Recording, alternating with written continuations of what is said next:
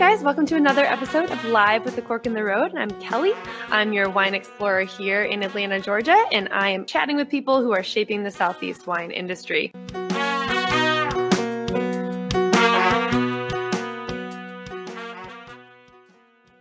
Hello, welcome to the Cork in the Road podcast. I'm Kelly. Thank you so much for tuning in today. I feel really lucky to have you pushing play today.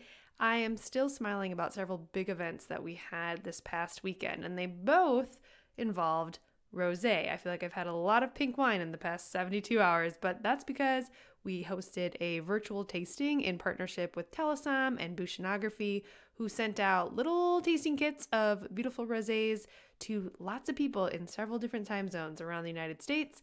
And then I got to jump on the Zoom call and geek out about rosé for an hour. It was really, really fun. So thank you to everybody who tuned in for that and more events like that to come. I also hosted a rosé bottle share with a bunch of industry folks. Thanks to Clark Anderson, who partnered up with me to do this. We had a lot of people come out to a backyard at a restaurant in Decatur, Georgia, and the mission was bring a rosé to share. When you say that to a lot of wine industry people and wine lovers, you end up getting a pretty cool flight of wine. So the pictures and recaps can be found online at A Cork in the Road. There were some pretty cool bottles in attendance this weekend here in Atlanta. So thank you to everybody who showed up and did not disappoint with the sharing is caring mentality for this type of event. My guest today is someone who appreciates the world of both wine and food. I got to talk with Henna Bakshi. She's a producer at HLN, a sister network of CNN, an on-camera personality whose whole role and portfolio is everything food and wine. We got to talk about how this love in culinary arts was parallel to learning about beverage and actually started with beer but jumped into wines. She gives a really unique cultural perspective on how this interest and this curiosity came to be, and now she's combining that love. She just hosted her first pop-up that was a very intentional choreographed type of dinner where she did all the cooking and all the wine pairings with a bunch of people who didn't know each other. And the whole goal for her was to see what happens. And so in this episode, she tells us what happens. So thank you, Henna, for being on the show. It is her birthday the week that this podcast will be released. Her 30th birthday is on May 19th. So happy birthday, and I hope that you are eating and drinking some wonderful things to celebrate. Next week is the season finale of season 6. This podcast episode that will round out the season was recorded in person here in Atlanta, so stay tuned for that conversation. Thank you to all my guests who have been on season 6. After season 6 rounds out, we will still be producing the podcast. We're just going to do a little bit different schedule, and we do have a monthly sponsor coming up, so those are opportunities, and I can't wait to share all that's in store. We have some really cool collaborations and partnerships and even some new venues that we're working with in Atlanta for live in-person events. So stay tuned for all of that. It'll all be announced shortly. If you want the latest updates, make sure you sign up for our newsletter. You can go to www.acorkintheroad.com. You can also follow us on Instagram and Twitter at A Cork in the Road. I'm so thankful for the opportunity to do this show. I love doing this show. I love talking to my guests. So more adventures to come. And for this week, have a glass of rosé, try some new spices in the kitchen, and cheers to all of you, and I will talk to you next week. All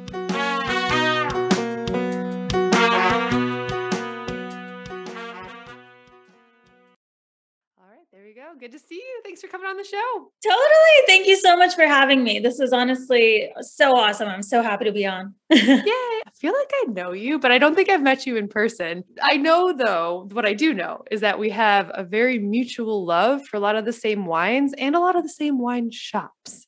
Yes, DRNK, you sent me there. PAX, you sent me there. Perrines were like regulars there. So yes, definitely. We have a lot of the same, like actually very specific label wines that we drink at home. So I love that you're on this show.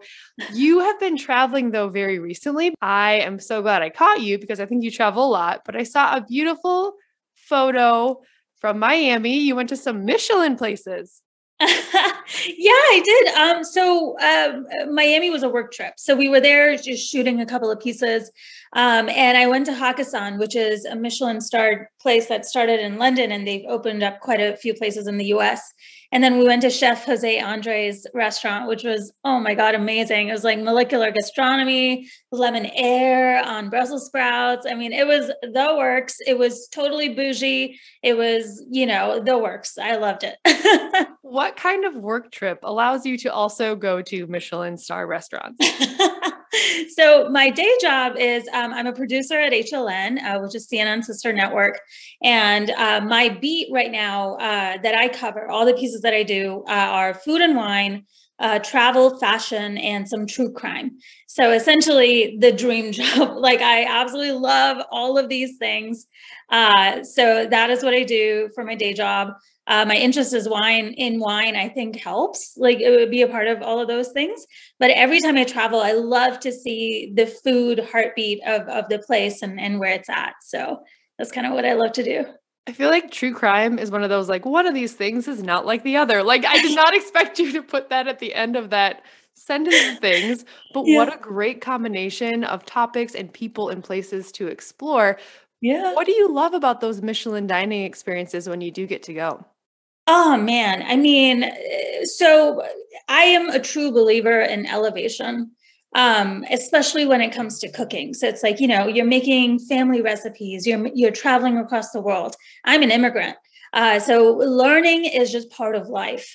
So what I love about dining at fine dining places is you see that elevation, you take something very simple and pure, and you're able to put it at just a higher level, which is just so beautiful to see.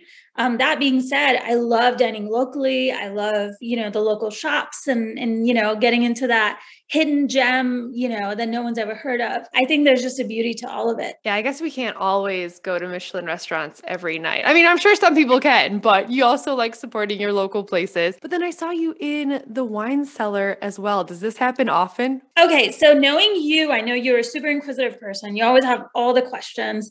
That's exactly how I am in restaurants too. If they tell me a song is on staff, I'm like, ooh, where? Bring them here, bring her here. Like, let's talk, let's have questions.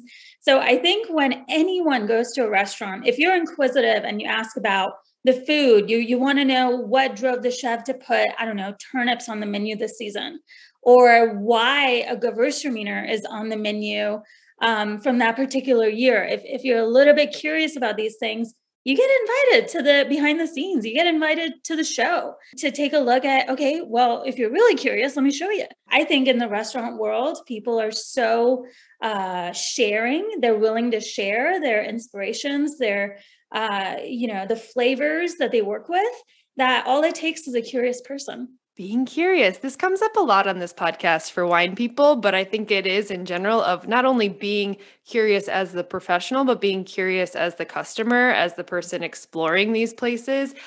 I Mhm. did like that you ended up in the wine cellar. So I think this is a success story of being inquisitive and then getting invited to some cool stuff. We're Oh, going to yeah. dive into your background a little bit, but I have to say, congratulations on your first pop up dinner that actually looked amazing. Ah! Yes, thank you. Thank you so much. What was the concept? I know it was called Hands. Well, I love that name. What was this all about for you? So this pop-up is something that I've been marinating on the idea for quite a while now, and I wanted to do it with a lot of finesse and focus. It was called Hands because I wanted to encourage a form of informality, encourage people to connect on a human level, because I think it takes a lot of handiwork to make wine. It takes literally a lot of hand power. And especially with cooking, I cook a lot with my hands. I work a lot with my hands. So there was a lot of different connectivity that I wanted to encourage at the dinner table. So I wanted people to get to know each other over food. I wanted to get, the conversation to be led by food and wine. And that's why I called it Hands. But going deeper into the whole idea of connecting on a human level, I also made sure that we started out with ancient world wines just to see where things began, to honor the roots, to honor, again, like, the handiwork of food and wine. And of course, all the ingredients were local, all the ingredients were from farmers markets and stuff. So that was kind of the direction. And you did all of the design for the pairings. Did you cook as well? Oh, yes, I made everything from scratch, everything. It was a Mediterranean menu. It's just something I've been so inspired by lately. The flavors are so clean, and yet so intensely vibrant at the same time. So Mediterranean, so that's not just Greece. So you do, Lebanon and Israel and North Africa, and you kind of follow all of those channels to get to a diet that's really beautiful. And you value the conversation that happens over those types of experiences. Did you feel that what you wanted to happen happened in the room? Yes, yes. Okay, this was also a social experiment, mostly for my own satisfaction. I'm just gonna test it out on people. No family was invited. And I was very particular about that. And no good friends, except for the friend that we hosted the pop-up at. So not a lot of people that I knew very, very well were invited to this pop-up because I just knew that would alter my menu intensely. I know what my dad likes and doesn't like. I know my mom wouldn't eat the deboned fish that I did at the table. I knew my mother-in-law wouldn't like the sweet wines I was serving. I didn't want those inclinations to dictate the storyline that I was trying to build. And then when I had these people, okay, so the people, how they were selected were, they had to be genuinely interested in the food and the palate that I kind of work with. So if they've been inquisitive over the years, those were the special invites that went out. And Kelly, I can't even tell you, by the middle of the dinner, people were chatting and talking. There was just a buzz of energy. People were talking. There's glasses, there's clinking, there's plates flying in and out.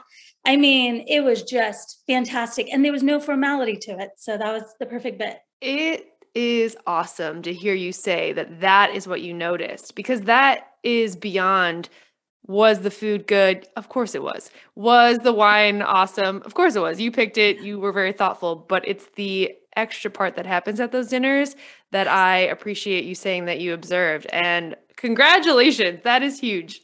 Thank you. Thank you so much. I was so happy with it. I down to the plates, to the napkins, to the flowers, to the everything was very, very meticulously planned. And it worked out. So I was very happy. So intentional. Well, I'm not surprised that this happened from something that you created because your resume is very impressive.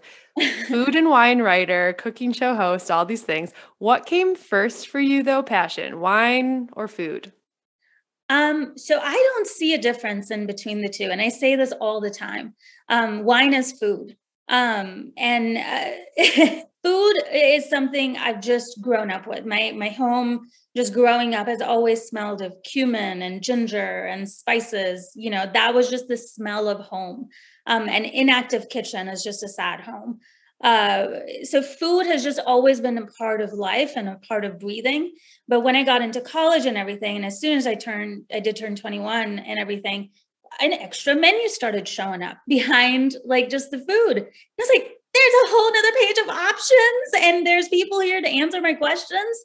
And that is where the deep dive into beer and wine really started because I could not fathom that. I had a whole nother booklet, a whole nother menu at the table, and I had to know more. It's like a whole other recipe book sitting next to your other recipes and Exactly. ingredients that you get to play with to I know. create combinations. Okay, that makes a lot of sense. So it really did flow one into the next.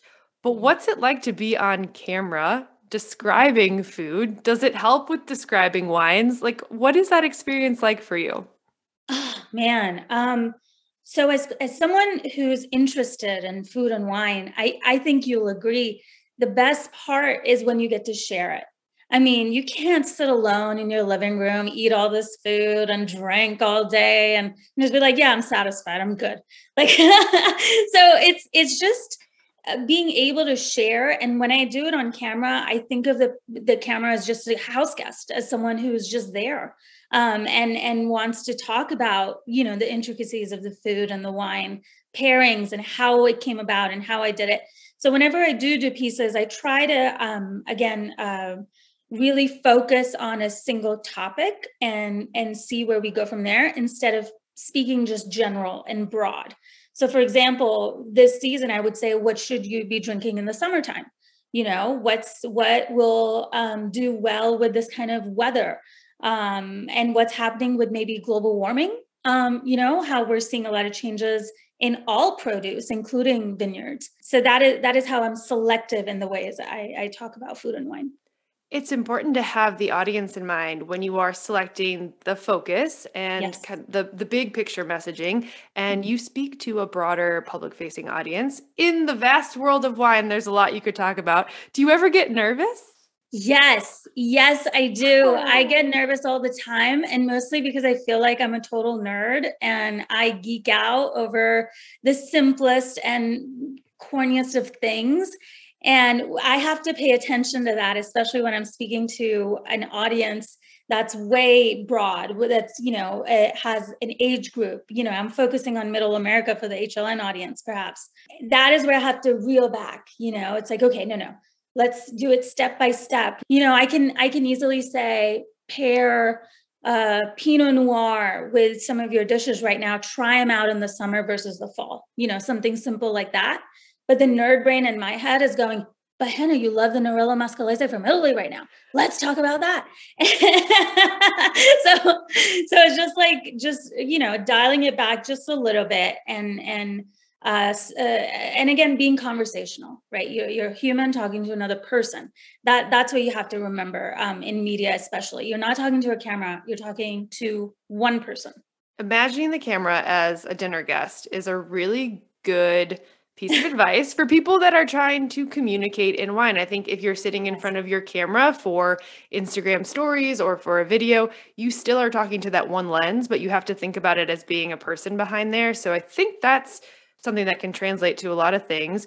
Do you have any guiding principles that you often share? I know you talk a lot about your cooking personally and combining, but knockout pairings or guiding principles? Give us some insight here. I do. So I love contrasting pairings because whenever you see a plate of Indian food, I think that was just where it originates for me and my palate.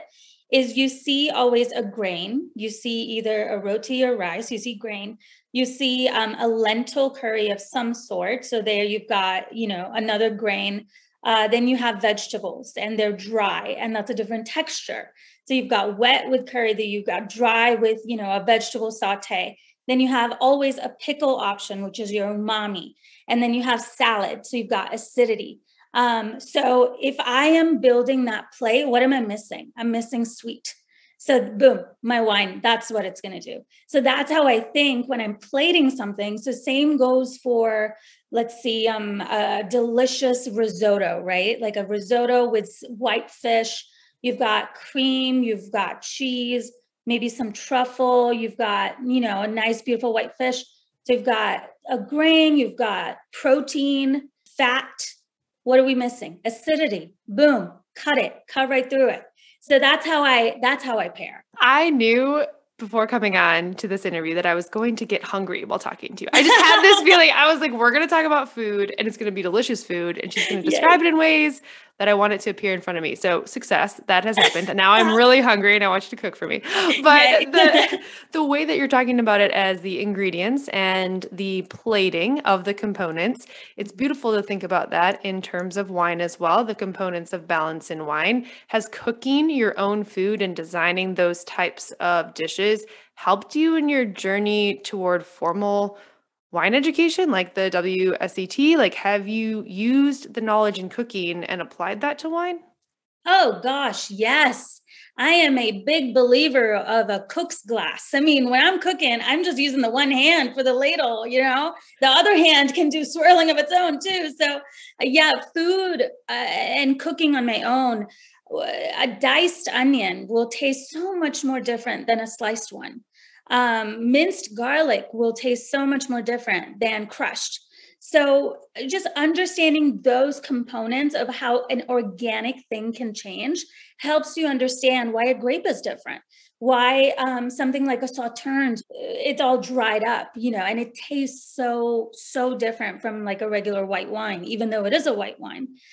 So, understanding those organic differences and how food changes helps me understand how wine changes, even though it's the same fruit, right? It's just grapes. I feel like you could be someone who would be very fun to geek out with about spice flavors in wine and floral components? Because a lot of that in the cooking and the dishes I see you make, some of the ingredients I can't say I'm as familiar with, but I just try to describe them in wine, or it's a big component of palate and aromas in wine. And I'm trying to think about, wow, I need to just eat more of these ingredients so I can Oh, understand the components. Kelly, you nailed it. You freaking nailed it. First of all, come over and Be right there. seriously, come over. And second, this is what I do to my dinner guests. When they're, you come over, I bet to your house, my house, or whatever, you hand them a glass of wine, and it doesn't end there. It's like, okay, now tell me, what are you getting? I literally have my spice cabinet. I have many different spice cabinets, and I pull out all the spices. I was like, oh, wait, do you smell dried oregano? Here, smell it. Smell dried oregano. It's in the salad. So I always try to bring out some of these spices, some of these dried fruits, especially. And there's some even notes that I pick up that I can only say in Hindi. And I'm like, oh, what's the English word for it? I don't have to Google it and stuff. But I have these tangible things I can smell, I can taste, and then find those in wine immediately. That's so fun. That is so practical, but also extremely helpful for people studying wine. I think it becomes very abstract when you hear these flavors or someone is blind tasting and they're describing, and you've actually physically never put your nose in that spice. You Yes. can think about it in terms of a combination of a dish that you may have had, but isolating the spice, isolating the herb is such an advantage for someone who's studying wine. Yes. I mean, what in the world does licorice smell like? And you better believe it's not the candy. That's my favorite one to pull out. Is like, here, check it out. It's this wood spice. So smell that. I can't wait to be welcomed with the spice cabinet open. This sounds awesome. You have also mentioned that your upbringing has been very influential to your cooking and just the way you approach food and wine. It seems like it was part of your soul, part of the alive kitchen at home and in the culture, but was wine on the dinner table as well? Ooh, great question. No, wine was never on the dinner table. I was born and raised in New Delhi. And in New Delhi, you were just brought up to be very proper young ladies, and drinking was a huge faux pas. I mean, huge. I mean, we're talking big, big taboo. Ladies just don't drink. And I never watched my mom drink or any of my family members. It was usually like the big burly men who would maybe just have whiskey or something, just a dark hard alcohol. Wine was just never part of the picture. And in college, so beer is probably the biggest drink that's looked down upon in India. Beer is almost considered like this hooligan, you're a street rat, you're going to get into a fight. Like watch a cliche Bollywood movie like from the 90s, and all the bad guys are hanging out at like Banjo's beer bar, and they're just, yeah, they have huge glugs of beer, and they're hitting on the girls, and they're like, oh yeah, and I'm drunk on beer, and that's just what they do all day. And me being inquisitive and curious and a rebel in my own mind, the first thing I took a deep dive into was craft beer. Craft beer has always been my first love. It is something that I really dove into in college, deciphering. I couldn't believe a Belgian tastes so different from, a stout, or like, American beers from different regions even taste different. Wheats versus even rice lagers and, stuff like that. So deciphering beer first before getting into wine was also a huge help. I didn't tell my parents ever that I drank beer until after I got married, where I think Andy's my husband, and he just was like, hey, Henna, want a beer? I'm like, it's like, shut up, does it. but now everything, now they're fine with it. And they know I've done the whole wine study thing, and they're totally fine and super encouraging. They send me a monthly budget to go find them wine. But so wine was never really at the table. That's quite a journey and quite a turnaround that you are now sending them recommendations for wine and they're enjoying it. So they're drinking wine now. Oh yeah. Well, I mean, we drink wine all day. I'm actually doing a tasting back home.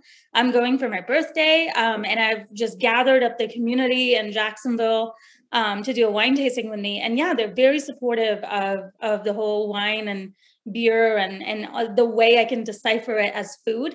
And that's the thing. I think I was able to put it into a language that they understood. A lot of times alcohol, especially I think in Eastern cultures, is introduced as a drug, as something that just gets you drunk. You just get wasted on it. And Of course, yes, that does happen. And I'm not going to, deny that. Like, of course, you're going to get drunk if you drink a lot. But no one is there for good education. No one's there to decipher these flavors with you and explain it like food.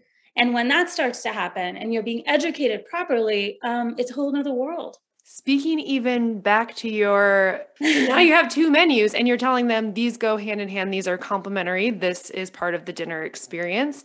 Yes. And you're finding that. Did you have mentors that helped you find this voice along the way? Or has this kind of been a personal journey to find that acceptance in the culture of food and wine? Yes, I've had a lot of mentors and supporters just throughout the years.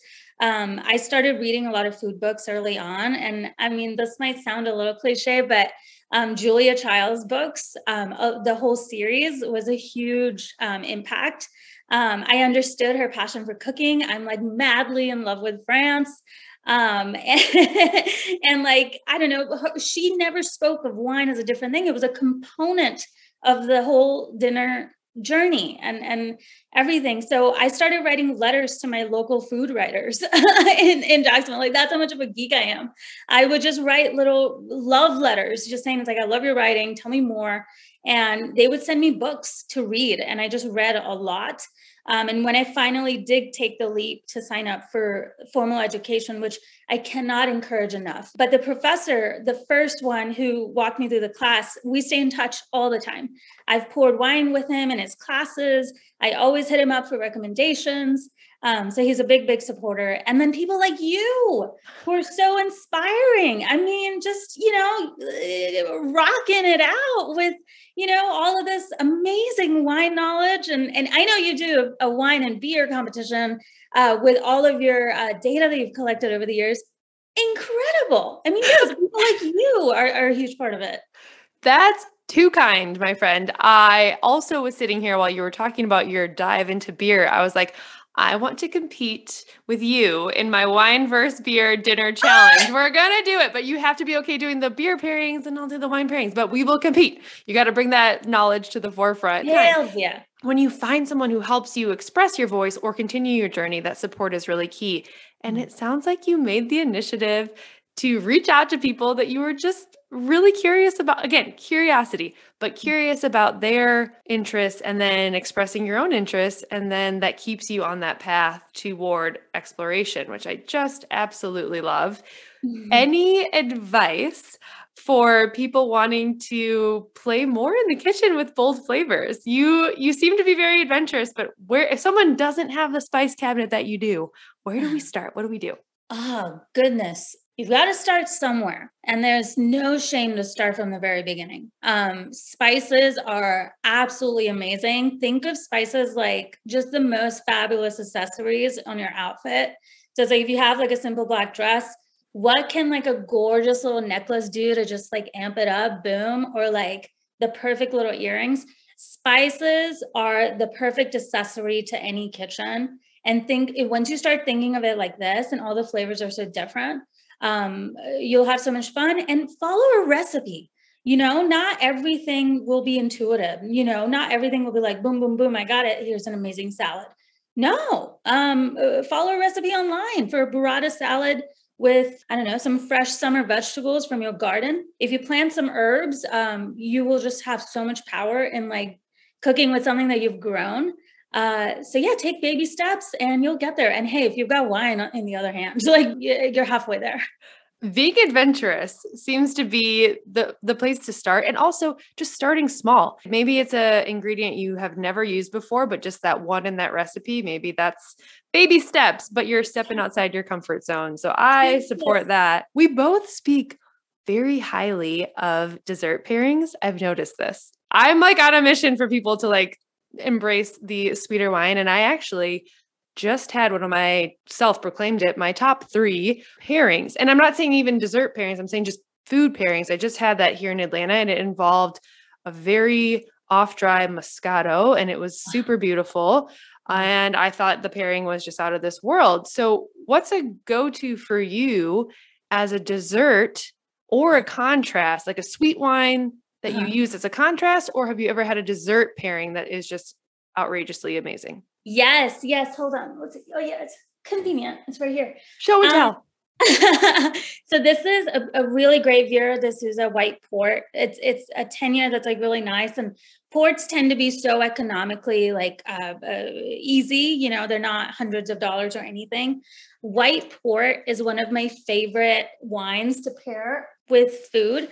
So for this pop up, I did this thing with my guests. So we had a mezza style platter. So we had hummus with garlic confit. We had, peas, mashed peas with herbs, dill, cheeses and nuts and pomegranate. And then we had, what else did we have?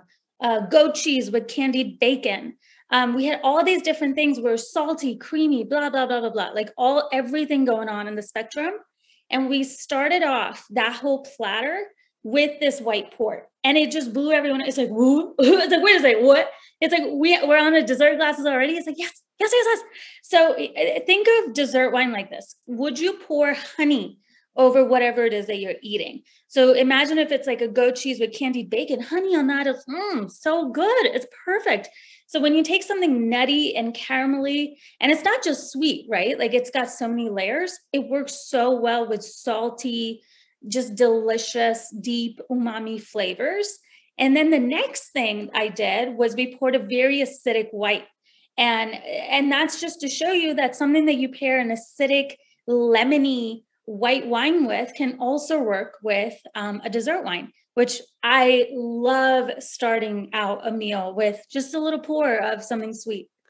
So, what did it feel like when you were seeing the faces of people when you're pouring something for them or they're enjoying it that they may not have ever expected? How did that make you feel? Oh my gosh. I mean, selfishly amazing. But no, like honestly, watching those eyes light up and watching people go like, what? You know, I can't tell you how many times I hear, oh, I hate dessert wine. It's like, oh, I hate Riesling. Oh, I only do Chardonnays. And it's like my brain literally twitches every time I hear that because it's like, I don't know, when you have an Oloroso sherry with some tapas. It just changes. It's just so great and gorgeous. And that's the other thing about Eastern foods is you put a lot of dried raisins on things. And it's not just for dessert. It's, it can be in the beginning too, especially for chots and stuff like that. Tamarind chutneys, which are sweet and earthy and almost funky and sour. So those tastes, I think, can come with sweet wines right off the bat. So It's that pop of flavor that you're talking about is missing. And when you describe the palette of maybe what's on the plate and you say what's missing, sweet, you can add that. It doesn't have to be extreme. I'm hearing you still mention the balance is very key. yeah, no, it is because even with sweet, and I hate even using the word dessert wines just because people immediately think it's like, oh, for dessert. Actually, I kind of don't like ending with a heavy dessert wine, like with a heavy port or something that just sits there. Ending with a lighter dessert wine, like a Sauternes, is kind of more delicate way to finish, like linger rather than weigh you down. Starting out with a bang, is a way better way to go. So it's like nutty and sweet and smoky, peaty.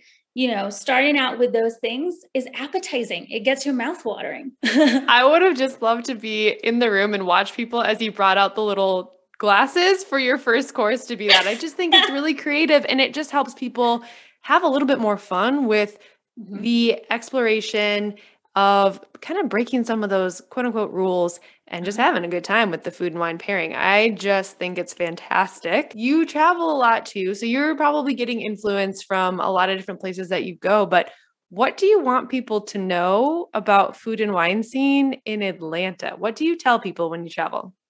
Oof. In Atlanta, I always say Michelin needs to come here and grade a couple of our restaurants because I think they're absolutely amazing. I think we have an amazing wine community and shops that really do highlight a lot of things that are new and funky and fun. And, women winemakers are making a total scene. And I love that. And Atlanta, I think, is at the forefront of a lot of these changes. I mean, when you go to California, when you go to Sonoma and Napa and all of those places, you see a lot of those ebbs and flows, a lot of those trends that are similar and happening here too. And I'm not talking about winemaking, it's just the market. And you really do see that here. A lot of the wine shop owners in Atlanta are very educated, which is really, really hard to come by. They're not just sellers, they're educators. So that's kind of what I tell people when they come to Atlanta, or about Atlanta when I travel, is you just really just need to know where to go. And checking out the local shops and Yeah. seeing who's behind the counter, who's in the shop helping you. Mhm. That is a really cool thing that you brought that up, because the education of the wine community here, I just feel like it just elevates and elevates every single week. Am I crazy? That's how I feel. I feel like there's always someone pushing the bar. I know, right? I mean, where else do you have, I mean, Perrine texting you going, it's like, oh, wait, I got so and so in. And do you want it? It's like, yeah, I do. Yeah, no, and that's the thing. It's like being inquisitive, not being afraid to ask questions. And people, I hope that I speak for all of us who are passionate about food and wine. We love being asked questions. It's, when you go up to the shop, tell them what you're having for dinner. Tell them what you're planning. I mean, I always go in and say, okay, I'm planning a Christmas feast. Here's what I'm doing day one. And I have 5 days worth of questions for you. And they love it. And making people get to talk about food and wine is always a very fun conversation. So you really can't go wrong in that. I feel like there's always going to be an interesting tidbit that comes out of that. So, yes, conversation and finding those local professionals. I think that's a really cool, unique thing about Atlanta as well, is the wine shop scene. Okay, so that makes a lot of sense of why I see you go to Preen's a lot. Now it all makes sense. Okay, so what is next for you? You're using all of this knowledge. You've been collecting these ideas. Big goals? How will you combine your knowledge and skills going forward? Ah, gosh, I wish I knew, but I think there's a beauty in not knowing.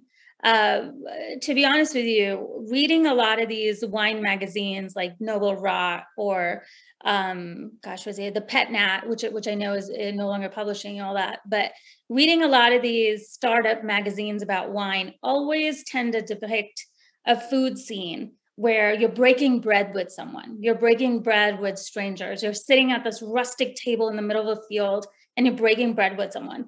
And I always read that and I go, it's like, where? Where are you doing that? Like, where is this happening?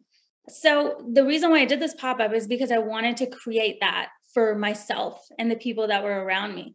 I wanted us to have a rustic table of food, an intelligent conversation that was informal and break bread. And I found so much joy just from doing that by building, talking to people, cooking, drinking. It was just so fun. I hope to do that a lot more, but do it in a way that's very thoughtful instead of just, a random dinner, or, well researched, well choreographed. So that's where I'm hoping all of this will go to, just having more dinner scenes with a lot more people. And we'll see where it goes. Well, we're really lucky that that is being dreamed up here in Atlanta with you. So I feel like I'm going to be needing to find out when these next ones are, because it is very thoughtful. It's very intentional. And I could tell that every detail was planned in like a very like soulful way. Like it was Mhm. you on the plate, but it was also you in the design of the space and everything. So really, really cool. How can people find you to connect with you and learn more about future pop-ups? Yes. Follow me on Instagram. I don't know what's trendy anymore. It's like I'm not on TikTok. It's just don't have time for it, I guess, at this point. But I am very active on Instagram. I love answering questions about food and wine pairings. Honestly, when my DMs light up with those questions, it's my favorite thing to do. So never feel like you're bothering me. So yeah, follow me on Instagram at Henna Bakshi. And yeah, let's get to talking. Okay, and what are you drinking right now? Before I let you go, you need to tell me what's your favorite thing that you've had recently that people should seek out. Any like what's hot for you right now?